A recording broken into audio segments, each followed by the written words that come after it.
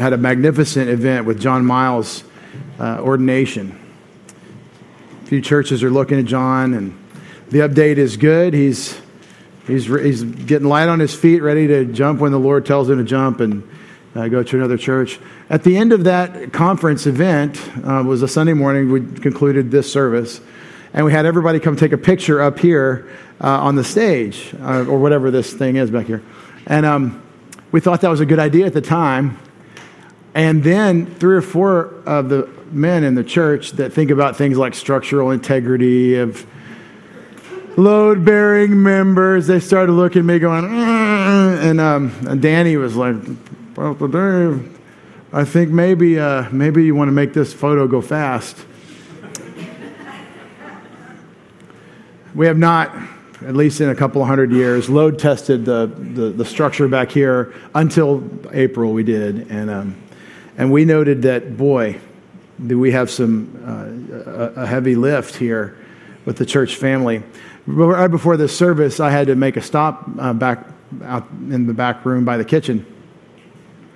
And I noticed that there was a line, and it was a short line compared to the women that are in the building. And I just want to report to you from the building committee, things are moving forward with this bathroom project. That photo was the initiative that I said, look how many people there are here. I never count. My name is David. I don't take census. I don't count. I learned that in the Bible. Do y'all like Bible trivia jokes? I got a lot of those. Anyway, so what I'm trying to tell you is that that was the genesis of this short-term project, and we are almost ready to start. We almost have a permit. This week we think we might receive our permit from the town. But thank you for your prayers for this work. There's a lot that goes into getting over ourselves to throw in together and do something. There's a lot that goes into working with the town and how that all comes together.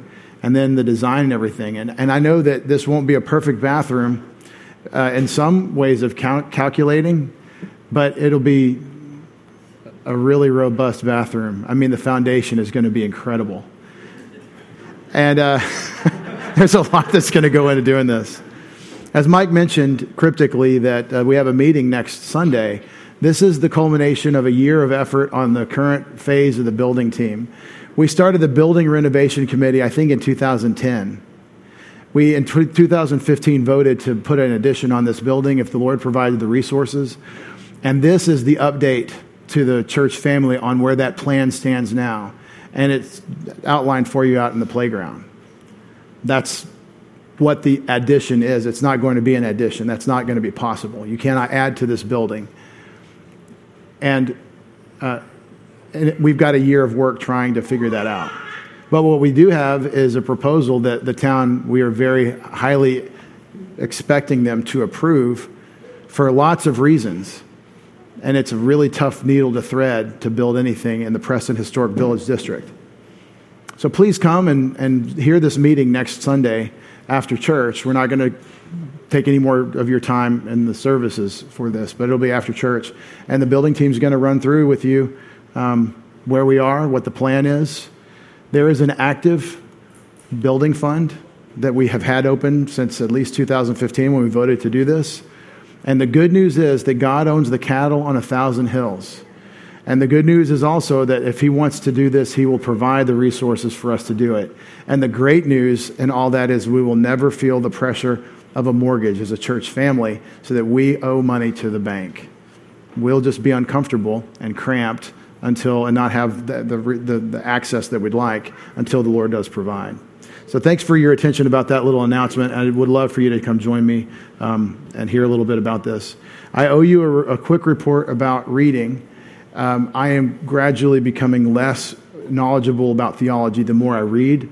And so I should be a complete blithering idiot by the time this thing is over. And I know Brendan's thinking too late. So thank you for that. I felt that thought. And I thank you for your permission to let me do this. The timing is great for a lot of reasons, not the least of which I had a former professor of this institution I'm working through for my PhD, told me you need to get to an all but dissertation status as soon as possible because of just the circumstances involved with the institution. And we're doing it do or die now because the baby comes in late October, and that's another 3 years I'll never see the light of day again. So thank you for your continued prayers, and I'll try not to share much of what I'm reading with you. It's a theology PhD, so there's a lot of theology. Well, I want to talk today about the Bible, and I put something from Genesis chapter 9 up on the screen. Behind me, you can see a rainbow. I hope you can, on this incredible updated pulpit. I told Lou when I saw what he did when he rebuilt this thing, I said, I'm coming back early. And I'm so thankful for Mark and Jack and Mike and Rusty, and they're doing magnificent work, and they're really working hard. I'm so grateful. I'm also bitter and jealous because they get to use this awesome redesigned pulpit before I get to use it. But if you guys will just bear with me and let me borrow it for the last few moments of our service today. In Genesis chapter 9, we hear the origin, God's account as the designer of all the physics of the rainbow. The origin of the rainbow is actually a proclamation. It is a picture that God has designed within the fabric of physics. That light would refract the way it does through rain. It aggregates in that refraction into the spectrum. It's very interesting that you have billions of prisms of light, of water, that one light source, the sun, shines through, and it makes an aggregate picture. And the rainbow is, from our perspective, always concave like this. From the perspective I'm thinking it's concave. And it is always a keshet. That's the Hebrew word that is translated in your Bible, rainbow. Rainbow. This is the word keshet in verse 13 of Genesis 9. I set my bow in the cloud, and it shall be for me for a sign of a covenant between me and the earth. It shall come about when I bring a cloud over the earth, that the bow will be seen in the cloud, and I will remember my covenant which is between me and you and every living creature of all flesh, and never again shall the water become a flood to destroy all flesh. You know, water is a toxic substance if ingested through your lungs, right? Water is a wonderful thing, but if you get too much of it, we go very quickly from being quenched to being killed. And God said he's not going to do it again. He's not going to flush the toilet, as I like to say, of Genesis 7 with the flood. What we don't read is in English that's showing up in Hebrew, if you're a Hebrew reader, when you read the Genesis there, is the word keshet. My Hebrew students are quick to notice that's a segolet. Right, Art? That's a segolet. Keshet, not keshet, keshet. If you want to know why I'm saying that, well, you'd have to take Hebrew with me, which is available to you at Chafer Theological Seminary anytime you'd like. But a keshet is a bow. It's a military weapon. It's what we are calling a bow today. B-O-W. We hear rainbow and think the spectrum. But when God said keshet, he said, I was making war on the earth, and I've taken my bow off of my panoply, off of my armor, and I've hung it up in the clouds. You can all see that I, through this proclamation of the rainbow, am not going to make war on the earth with water again. That's what he's saying with the rainbow. It's a weapon. So what happens with the visual is we get associations. One of Satan's goals is to take God's messages and make different associations with them. If we say law, we immediately start to get suspicious. If we say restriction or discrimination, we start to have a problem. Whoa. Don't be him and me in. Don't be telling me what I can and can't do, and I want to have my way. We very quickly in our sinfulness bow up against God's greatest blessings. Did you know that God's commands and his prohibitions are all, when he says do this or don't do this, it's always a love letter where he says I'm trying to bless you and max you out and give you every good thing Did you know that God saying, don't do this, is God loving you and protecting you? And God saying, do this, is God loving you and protecting you? God is proclaiming His word, and His word is always good and best for us. But we have a problem. We're sinners and we don't think we are. We're limited in our understanding and our knowledge, and we think we know everything. We think that all there is all we can see, except for that stuff that we have to confess that there is stuff that we can't see that is true. But then we forget that, and then we slip back into all there is all I can see and taste and touch. And we're foolish and silly and limited and petty, and God loves us anyway. When you ask the question, what do you want? What do you want?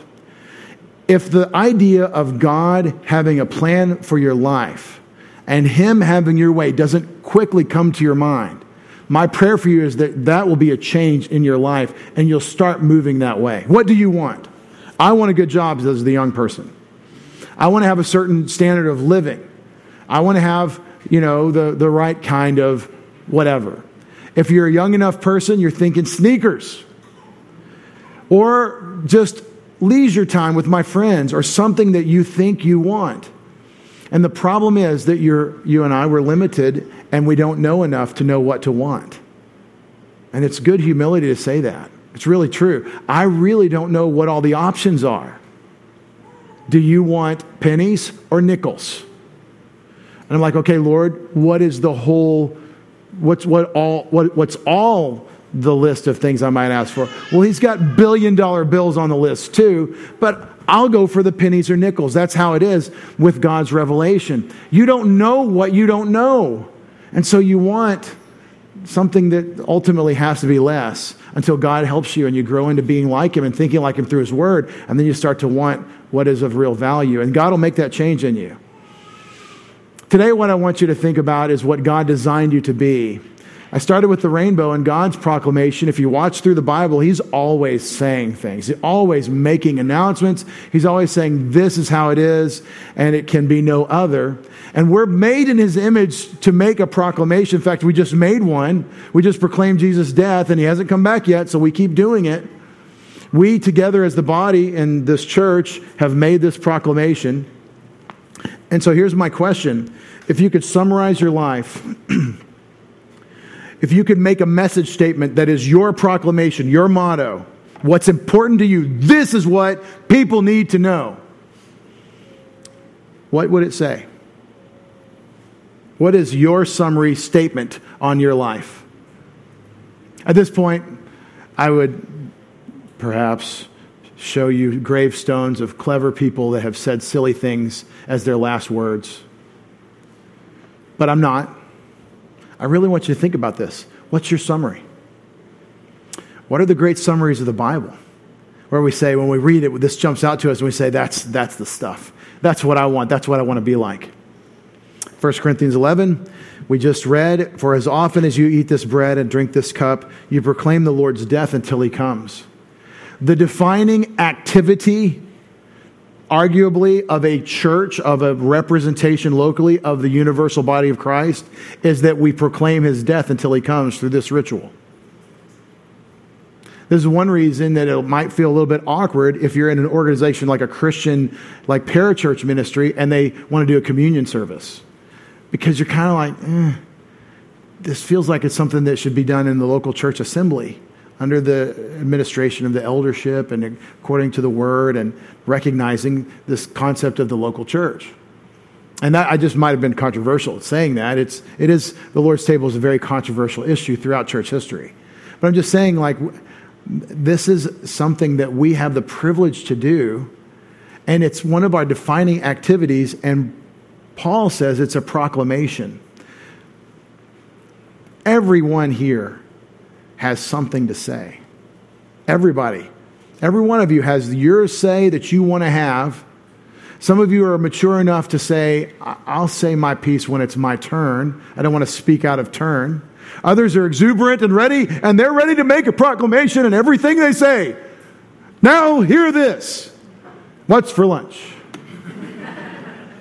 But everybody wants to say something. Everybody wants to have their say. I know that because of the internet. When it was first conceived, YouTube adopted the motto, broadcast yourself.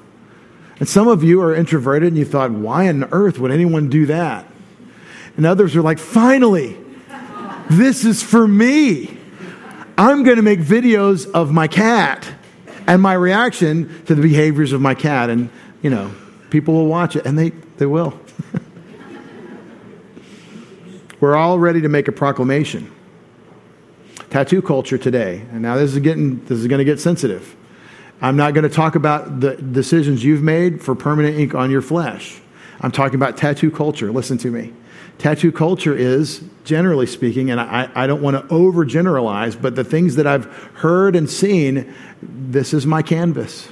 I'm going to say the things and present the things that I want to say. Very similar to wearing clothes. I put on clothes and I'm saying something by what I wear, except this one's a lifelong one. I'm doing this. I'm committing to this aesthetic for life. There's nothing else like that you're doing for life but marriage. Think about that. It's very interesting that way. Marriage is a life until you die kind of thing by God's design. That's the design of marriage. And there's nothing else like that. Well, wait a second. My faith in Christ is lifelong. No, that's eternal. Marriage isn't eternal. It's just for this life. So it's an interesting thought, the way that works. But that's the culture, is that I'm going to make my statement. I'm going to make my manifesto, and it'll be short because I can't write a whole book. So I'll just make a little bumper sticker, and you can talk to me if you want to hear the rest of it. That kind of thing. And that's the way it works. But what I want to ask you is, does the Bible give us any insight on what should be our proclamation? Does God tell us anything about ourselves? And I'll summarize. The whole point is in 2 Corinthians chapter 3, that you are a letter already, that Jesus Christ is writing. Paul asked the Corinthians, who are rebellious and they won't listen to him, and they're arrogant and foolish, and he's trying to give them all the riches of the spiritual knowledge of the things of God, and they're rejecting it because they're carnal and foolish and selfish and self-centered, which is self-defeating, because if they were really selfish, if they really wanted to promote themselves, they would be in God's word and completely let themselves go. But they don't have enough faith or wisdom to think that through, so they're just ignorant and tragic and wretched, Americans. And this is the way the Corinthians are. But Paul says, do I have to send a letter to you of commendation? Do I have to get someone to write a letter to say you should listen to Paul? Paul brought them to Christ. They're believers because he's already preached to them. He begot them as their spiritual father in the sense that he evangelized them. And now they're saying they need a special letter of commendation from somebody, perhaps the elders in Jerusalem. Paul says, we don't need a letter of commendation. Matter of fact, you're our letter. You're the letter that we're writing. And then he corrects that. He changes that. Notice, you're written in our hearts, known and read by all men, being manifested that you're a letter of Christ. Jesus is actually writing the letter that you are, cared for by us, written not with ink, but with the Spirit of the living God, not on tablets of stone, but on tablets of human hearts. You're a proclamation. You're a representation. And that's what we see in 1 Thessalonians. Throughout the Thessalonian epistle, he's commending them because everyone that he meets is saying, have you heard about the gospel explosion in Thessaloniki? Because the Apostle Paul went through there and they received Christ and really got serious about the word. Becomes a proclamation. You are a proclamation, Paul says. And now let's go to Joshua. We recently heard this from Mark and his fantastic. Did you translate all of Joshua? He translated Joshua verse by verse. I've never heard of a church doing that, where we went through Joshua verse by verse in the translation, like we did. But wow, that was quite a lot of work. It was its own reward, wasn't it? Years and tears. That's right. Now I'm going to truncate a little bit of what Joshua says. We used to sing this when I was a little kid in Sunday school in our fantastic children's assembly where we sang. We had a music teacher, an elementary school music teacher was our Sunday school assembly leader. It was fantastic. I cannot tell you how impressionable that I was and how important that was for me, that time of singing God's praises. We sang, we probably sang 10 songs every Sunday. And Joshua says in Joshua 24:15, the chapter is 24, and verse 15, if it's disagreeable in your sight to serve Yahweh, Then choose for yourselves today whom you'll serve. And the whole thing is, if you want to serve the other gods or the gods you used to worship or the pagan, you want to be pagan, be pagan. But as for me and my house, here's my proclamation. As for me and my house, we'll serve the Lord. Yahweh, the only God, the creator God. That's who we choose to be. Now notice, if you aren't willing to say that, you probably won't do it. If you do say it, there will be times when you won't do it because we have our standards and sometimes we don't meet them.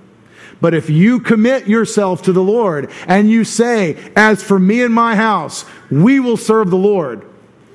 If you return to this motto, if you make this your motto with Joshua, God will bless it.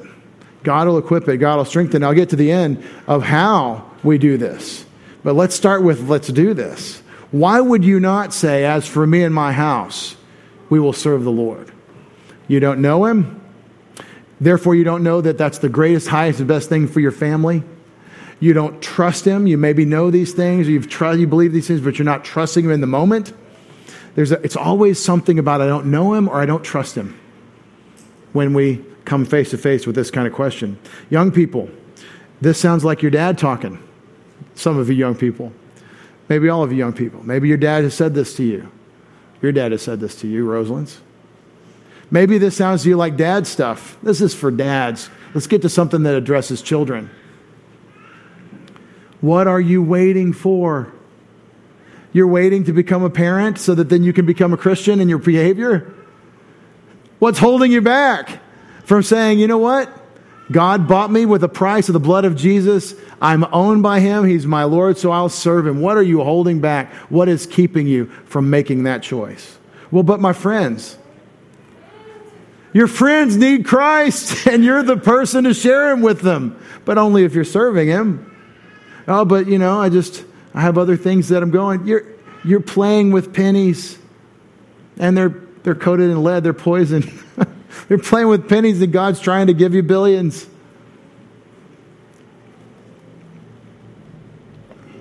In 1 Samuel 17, the famous battle of Ephes Damim, or the battle of the Valley of Elah, where David defeated in single combat the best warrior the Philistines could muster. You have what David said to Goliath. Anybody remember what David said to Goliath in summary? Anybody want to fire it off? You know what he said. What did he say? You remember?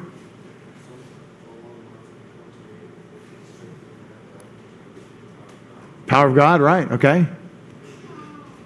The battle is the Lord's. That's it. I'm in it. I'm supposed to fight it, but the Lord has to win it. The battle is the Lord's. This day the Lord will deliver you up into my hands. And then he talks about how he's going to take his head off and he's going to feed his soldiers to the beasts of the field and the birds of the air. The Lord will deliver you up into my hands that all the earth may know there's a God in Israel. This is a proclamation. I hereby dedicate what I'm about to do to you in single combat to the glory of Yahweh, the God of heaven and earth. He's going to deliver you into my hands, and he's going to do it as a proclamation so that all the world may know that there's a God in Israel. And that all this assembly, all these Israelites quaking in their tents, washing their sleeping bags with their tears because they're so afraid of what Goliath is going to do. All of these quivering Israelites. He doesn't say it mean like that, but they were, and sometimes we are. That all this assembly may know that the Lord does not deliver by sword or by spear, for the battle is the Lord's. He will give you into our hands. Now, you might have heard me say Yahweh in some of these. There's a reason why I do that, and for those of you that don't know, let me share with you real quick what I'm talking about. Let me turn on my laser beam. It didn't turn on the laser beam. Laser pointer. There we go. Can y'all see the laser beam? You see how this word is written differently than all the other words? Look at that. I mean, it's in almost all English Bibles that'll do this. It's in all caps. It's little caps, but see the R isn't a lowercase r. That's different. See this little lowercase r? And deliver? Here it's a capital R. What they're doing in the English translation is they're working through a difficulty of the Hebrew Bible. This is the sacred name of God, Yod, He, Vav, He, built on the word Hayah, to be, meaning that it seems that it's saying God is self-existent. He's the one who is, and there is no other. Revealed to Moses in Exodus 3 at the burning bush, I am sent you. Tell him that I am sent you. He's the self-existent creator. Translated by the rabbis that made their Greek translation of the Hebrew, translated it as Kurios, or Lord. And so we've kept with that tradition. 2,200 years later, we say Lord in our English Bible. This is the covenant-keeping God, who is, because that's just how it is, and everybody else and everything else is contingent on him existing. That's what this name means. He doesn't deliver by sword or spear. The battle is his. I don't know why he lets me go to a battle. I mean, like, God, you're omniscient, you're omnipotent. I mean, do we really have to do a demonstration? And the answer, apparently, is yes, get to it.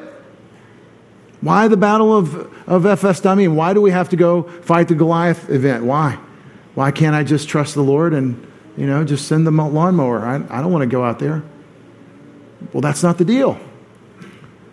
You're an agent with responsibility, bearing God's image to proclaim his message. And so David does it with his sling. There are other approaches to this question of what's your life motto. We've heard a couple of good ones. As for me and my house, we'll serve the Lord. The battle is the Lord's. He doesn't deliver by sword or spear, but he's the one that wins, right? There are other approaches to life that will amount to something far less. I once heard a preacher say about the message of another preacher. I like when preachers preach about other preachers. This is me preaching what another preacher said about another preacher. That's really fun. The one preacher's message was, you can live your best life now. And the other preacher said, if you listen to that and you try to do what he's saying and that's your only approach to the gospel, this will be your best life now. I couldn't get more coded in my discussion than that, but other approaches. I mean, you could try it. You could turn your life into an experiment to see if God's true. But here's the thing, Romans 3, just go with it. Let God be true, though every man a liar. Some approaches. I did it my way. You can almost hear poor Frank Sinatra. Was he a believer? It's possible. Did he have a Christian lifestyle? There's no record or indication of such a thing. But that's not the issue. Has he trusted in Christ as a Savior? Well, his song doesn't say that. I did it my way, and that's the way it is. What did Jesus say about his way? Nevertheless, not as I will, let your will be done. Let's do it your way. There's a proclamation. Another alternative approach to God having his way in your life, I will ascend to heaven. I will make myself like the Most High. Somebody give me a chapter reference, a book and chapter. Who said that? Lucifer said that, and that's in Isaiah, right? Anybody know the chapter?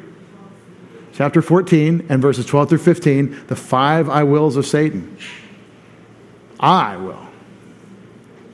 In the same exact spirit, there's a famous poem called Invictus, which concludes, it matters not how straight the gate, how charged with punishments the scroll of God's word, saying there's eternal separation from God if you won't humble yourself before him. That's what he means. I'm interpreting the poetry. How charged with punishments the scroll, I am the master of my fate, I am the captain of my soul. Good luck.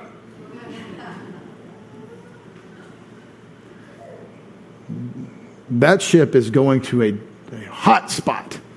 You don't want to go in that ship with that captain. Well, they made a movie called Invictus about Mandela and some sort of soccer event. It's a Clint Eastwood movie. They called the movie Invictus. I find it hilarious that they took this humanist, actually sacrilegious, like anti-God screed, and made it the heartbeat of the message. And tragically, Clint Eastwood directed this. When Mandela didn't even use Invictus in prison, he read The Man in the Arena by Theodore Roosevelt. The movie should have been called The Man in the Arena, which isn't saying this at all. And anyway, that's a side point. I have a lot of those. Here's Paul's motto in Philippians 1:21. For me to live is Christ and to die is gain. The importance with respect to the sermon progression is indicated by the size of the font in this case. For me to live as Christ and to die as gain. Can you say that? Can you say, this is my life? Whoa, Pastor. Are you saying I have to say that in order to be saved? I didn't say that. Paul is talking about a mature Christian expression of devotion to Christ, having been a believer for decades. But here's the question. Do you see the model? Do you see where life tends? Or are you off in a distracted eddy, following the course of this world? I don't see but two options for Christians. Follow the course of this world and disregard the claims Christ has on your life. Or disciple up and figure out what's most important. Here's the way it works. It's a scale of values. What is important to you? The familia, that's important to me. What else is important to you? I think my reputation matters. I sign my name on it, it matters. I want to give back to the community. I want to be well regarded. Name the thing that's valuable to you. Young people, sneakers. I want the right kind of kicks. Not much older, girls or boys. And in some cases, they're struggling between whether it's about sneakers or girls. I know, it's weird. Sports. What's really valuable to you? Name it, but put it in a scale and then put Jesus on the other scale. Do you understand what you just did? For those of you who the concerns and details of this life really have to kind of outweigh Jesus, you don't really know what we're talking about. And you ought to get with the Word because you'll get it. God will do this for you through His Word. What happens when you put Jesus on the other scale in terms of value is some sort of physics event where an infinite weight flips the scale and nothing else matters and all you have left is Jesus. That's the weight of what we're talking about, but what's valuable is the question. And whether you know the value, that's not really the issue. I mean, for you it is.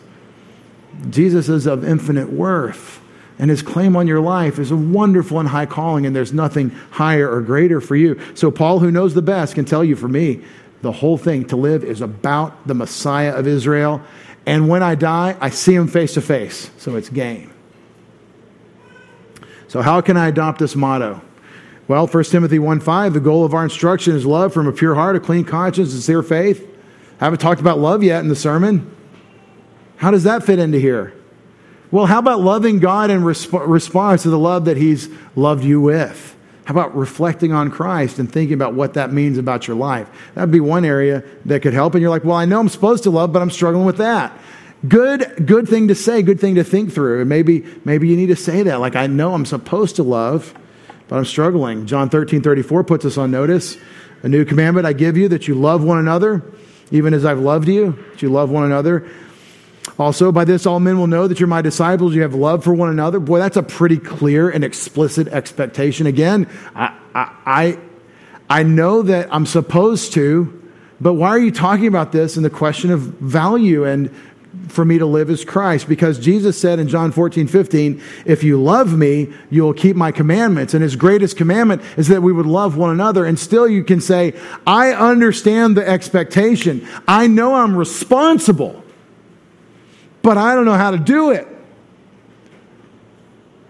Some of you think that this means to have the tender feelings about somebody. You think this means having affection towards someone. And it isn't.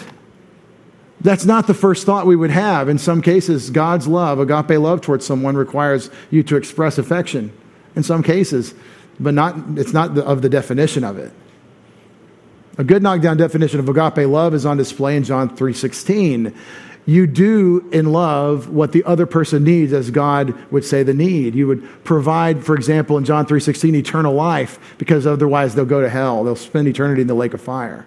So love acts on God's best interest for that other person selflessly. That's agape love. And in some cases, you can say, okay, affection is necessary in this particular relationship. And we could talk about that. As Jack mentioned, sometimes we shed a tear with someone. Sometimes we do what is necessary, what is best for them, what God would have for them, and that could bring us into the emotional domain. But notice agape love doesn't start with how you feel. It starts with what you're responsible for. What God did, what are you responsible to do? If you love Jesus, you keep his commandments. And so now we're getting to what is really of value. A Christian life, walking with him according to what he said, for his sake. I didn't say you feel like loving your brother. I said you know you're duty bound to do so. And the more you hear that, the more you believe that, listen to me, the more it becomes real to you that this is God's expectation. You are right now calibrating your conscience if you're listening. If I have your ear, even one of your ears, right now, where you can hear God loves you, he's done this marvelous work, he's got expectations of you, for you to love him back, here's what it looks like, he wants you to love one another, at least you know you're on notice, you're responsible to do it, and still you don't know how to do it. Still, we haven't said how, we've just said do it.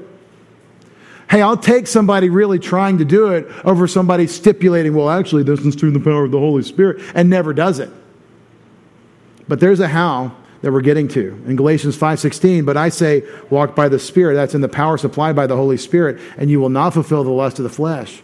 So it won't be about personal sin in what you say and do toward one another. It'll be empowered by the Holy Spirit. And Galatians 5:22 says further, the fruit of the Spirit, just two or three verses later, the fruit of the Spirit is love. The fruit of the Spirit is love. I know it's 7 verses later, but the fruit of the Spirit is love, joy, peace, patience, the things that love does. It is peaceable. It acts patiently. Love does these things in 1 Corinthians 13. The Holy Spirit of God, the third person of the Trinity, lives in you. If you have Christ as your Savior, then you have the Spirit, and you're supposed to be walking in dependence on the power the Holy Spirit provides. And it's not an ecstatic moment. It's a day-by-day, moment-by-moment experience of wanting what God wants and saying, not my will, but your will be done, and saying, God, have your way, and keeping short accounts. How can I? Do not be drunk with wine, in Ephesians 5:18, which is dissipation, but be filled by means of the Spirit. This is the Holy Spirit filling you, and I argue this is the most important passage in the New Testament on the filling ministry of the Spirit, because it describes the results. Here's what this looks like. With the result that you're speaking to one another in psalms and hymns and spiritual songs. With the result that you're singing, making melody in your hearts to the Lord. Notice we went from how we talk to each other to how we talk to God. What do you think the third one is? With the result that you're always giving thanks for all things in the name of the Lord Jesus Christ, the God the Father. Back to God. You're talking to one another, and then you're talking to God. You're talking to God. What do you think the fourth one is? It's back to one another. With the result that you're submitting one to another in the fear of Christ. Did you see that when you read Ephesians 5? I didn't see it the first 20 years I read it. How you relate to all people, including the person of God, is the result of the filling ministry of the Spirit. Boy, does that calibrate your conscience a little bit? Does that say, okay, there's a right way to think about the words I'm about to say? Not to over tie into Jack's message, but is a really tight connection to 1 Peter 3. The spiritual life that God has given you is unique. It's dynamic. It's empowered by the Holy Spirit himself. And you can never say, I just can't love this person. You can say, I choose not to love this person. You can say, I can never feel like loving this person. But you can't say, I can't do it, because God told you to do it, and he gave you his Holy Spirit. This is the Christian spiritual life. Now, maybe you're still wondering, like, how can I be like that? I mean, if you're visiting, you haven't been in the Word very much. Maybe you go to church a lot, but you're just not in the Word very much. That's between you and Pastor so-and-so and the Lord, I guess, right? Listen, this is a product of time in grade with God's Word and fellowship with him. That's what does this. The Holy Spirit uses the Word of Christ to richly dwell within you. It's a matter of spiritual nourishment, consistently and rigorously attained, to gain the sense, even in your conscience, that I'm supposed to say the right thing here. And the Holy Spirit uses that. So, if you will, the machinery of your spiritual life includes the operating work of the Holy Spirit, and the fuel is the Word. That's why we're in it, and we're in it, and we're in it. Pastor Dave, I got to do some work so I can be in it better. And so We're going to be in the Word with Mark and with Mike and with Jack and with whoever, with Rusty, as God provides. Because we're going to be in the Word because that's the fuel. What's your motto? What is your manifesto? What are you saying to the world? Well, why don't you relax about that and say, God, what are you saying through me? With our heads bowed and our eyes closed. We close with the offer of eternal life. We've shared the gospel at least 5 or 6 times today. I want to close with the offer of eternal life to anyone who may be in the hearing of my voice that doesn't know Jesus as Savior. You cannot be saved by walking an aisle or even praying a prayer. There is one thing you can do to be saved, and it is something that God has called us all to, and He's calling you right now through the gospel message. And it is recognizing the work of another and trusting in that, in Him.